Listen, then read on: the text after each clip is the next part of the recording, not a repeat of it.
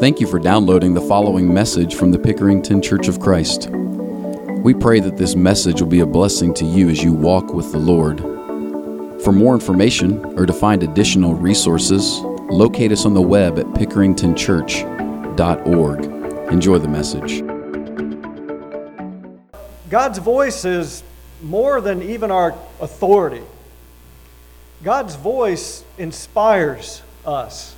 God's voice has set songwriters ablaze for centuries, even from the beginning, hasn't it? It's set men to writing and creating melodies by which we can sing those expressions that are on our hearts and minds. It's a wonderful thing that we're doing tonight, and it's a wonderful honor to sing some of Karen's favorite songs tonight. Our music is reflective of the inspiring nature of God's Word.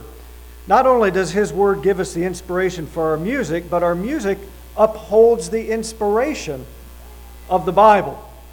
We make proclamations that we believe it's true when we sing to one another, and by that we're encouraged. By that, people in our assemblies learn of God and gain faith. We share our faith in our singing. The music we write and sing serves to exalt the Word of God and produce faith in worshipers. Here's a few ways how our singing serves the Word of God. First of all, singing helps us to remember God's Word, doesn't it? Think back to the days when you first started singing about God's Word. What were some of the songs that you sang? How are you ever going to remember the 12 apostles unless it was set to music, right? How do you ever remember the 12 apostles now unless you have to sing the song in your head? Tell the truth. I still do, all right? In the New Testament or the Old Testament books, these types of things, we set them to music because we want to remember them. It's pretty amazing. It's pretty amazing how kids can forget things that their parents say. Like you can ask them to clean their room, and I'd like you to clean your room tonight. Okay, and then the next day you look and you go, hey, clean your room. What happened? Oh, I forgot. But then you'll get in a car to come to church, and they might have a song on, or there might be a song on the radio, and they know every word to it. Some pop song. You know, every word. Like, didn't that just come out this week? Oh, yeah. Oh, yeah, I know all the words to it. What does that tell you as a parent? It tells you need to sing your commandments to your kids, right? So what song would you set this verse to? Clean your room now or you will be grounded, right? You know, pick a song out and put the lyrics into the melody, and the kids will remember. Can't promise they will do. But it's pretty easy to remember lyrics when they're set to melodies. Really, though, it means that singing is a powerful teaching tool. It sinks things deep down in our heart with a smirk, because we sing that song about music allowing God's Word to sink deep down in our hearts from the time we were kids. It means singing is a wonderful avenue to teach your children at home, but it's also a wonderful avenue for you when you're by yourself on Monday or Tuesday or Wednesday to sing while you're in the car or getting ready for work. To let your thoughts and your expressions be made known to God. Secondly, while prayer gives us freedom to articulate our thoughts before God, singing gives us the freedom to express our emotion, to feel with the thoughts, to share an appropriate way for us to express our true feelings, even to release energy as we come together and worship. Just think, if we didn't sing, we would sit here quite a long time. There wouldn't be a way really to express the things that we're feeling when we hear the Word of God or we're partaking in communion.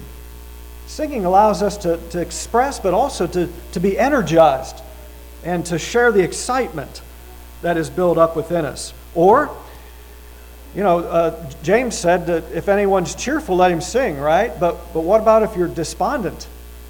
What did Paul and Silas do when they were despondent? In Acts chapter 15, or 16, you remember they sang in the prison when they were in chains. And the prisoners were listening to them, weren't they? And we learned that they were learning from them too as they were listening. They were praying and singing. And they were down in the sense they could have been down. Actually, the singing was lifting them up. But they were in a situation where they could have been despondent. And they were singing to God their faith. Also, I think about the Psalms. How many Psalms are set in the context of war, of oppression, of hatred from the enemies of Israel and sometimes toward. The Psalms are expressions of that, and the Israelites would sing those songs that sometimes contained anger, frustration, questions to God, but they would sing them. How about when you're just in awe? Don't you just want to sing, "My God is an awesome God"? Don't you want to be like the writer in Revelation? "Great and marvelous are your works," they sang in heaven. "Lord God Almighty, just and true are your ways, O King of the saints." When you're in awe, there's ways that we can express that to God, and to do so in a way that He receives it and understands our feelings with us. Singing should strive to stir the emotions of worshipers by combining good lyrics, well-chosen lyrics, with melodies that help us to express the sentiment of that time of worship. For example, sometimes we sing songs that are a little bit more sobering. During the Lord's Supper, we could just as easily sing a song of jubilance at the Lord's Supper, but we tend to think to choose songs that have to do with the type of emotion we express. And that's good. Our song leaders, they do a good job of choosing songs that have to do both with the lessons we're learning and that will guide us into action, into thoughtful action. Finally, singing helps us to use words that demonstrate and express our unity. So the gospel is the message that unifies us. Music doesn't unify us. We would never agree on the type of music we would all love to have every service. We'd never do that. We couldn't unify on musical preferences alone, but we can unify on the gospel. However, when we sing about the gospel, our voices come together in unison, and with one voice we come together. There's power in that. I can hear you singing around me. And I don't just think, that sounds pretty. I think, this is powerful to be a part of this. There are others like me that are equally convicted in what they believe. This is a wonderful thing, and it gives me a lot of strength to hear you all sing. And it expresses that oneness. I'm not alone. One worship leader said, if the message that unites the church is the gospel, then the singing that unites the church should be a gospel-centered blend of voices. When people are focused on that sound and the fact that Jesus has made it possible, style and preference become secondary. So he's saying, even when we sing, concentrate on the meaning of the lyrics that we're singing, the gospel-centered lyrics. Selecting songs that unite us, teach us, and help us express appropriately our emotions is what a good song leader can do for the congregation. I'm glad we have good ones here. You know, if there's a problem with the singing, and I go home and I say, I just didn't feel it today, you know where that problem lies? Every time. I didn't come to present myself before God. If I leave and I go, I don't even remember what we sang. Have you ever done that? I remember what one song that we sang. I was drifting. I was looking out the window, thinking about something else. That's me. That has created that. Not song leaders or maybe even the songs that we sing. If we read these songs when we're singing them and we sing with understanding, we'll worship God. We'll worship God. He'll accept our singing. Sometimes we pray publicly that, God, would you accept our worship today?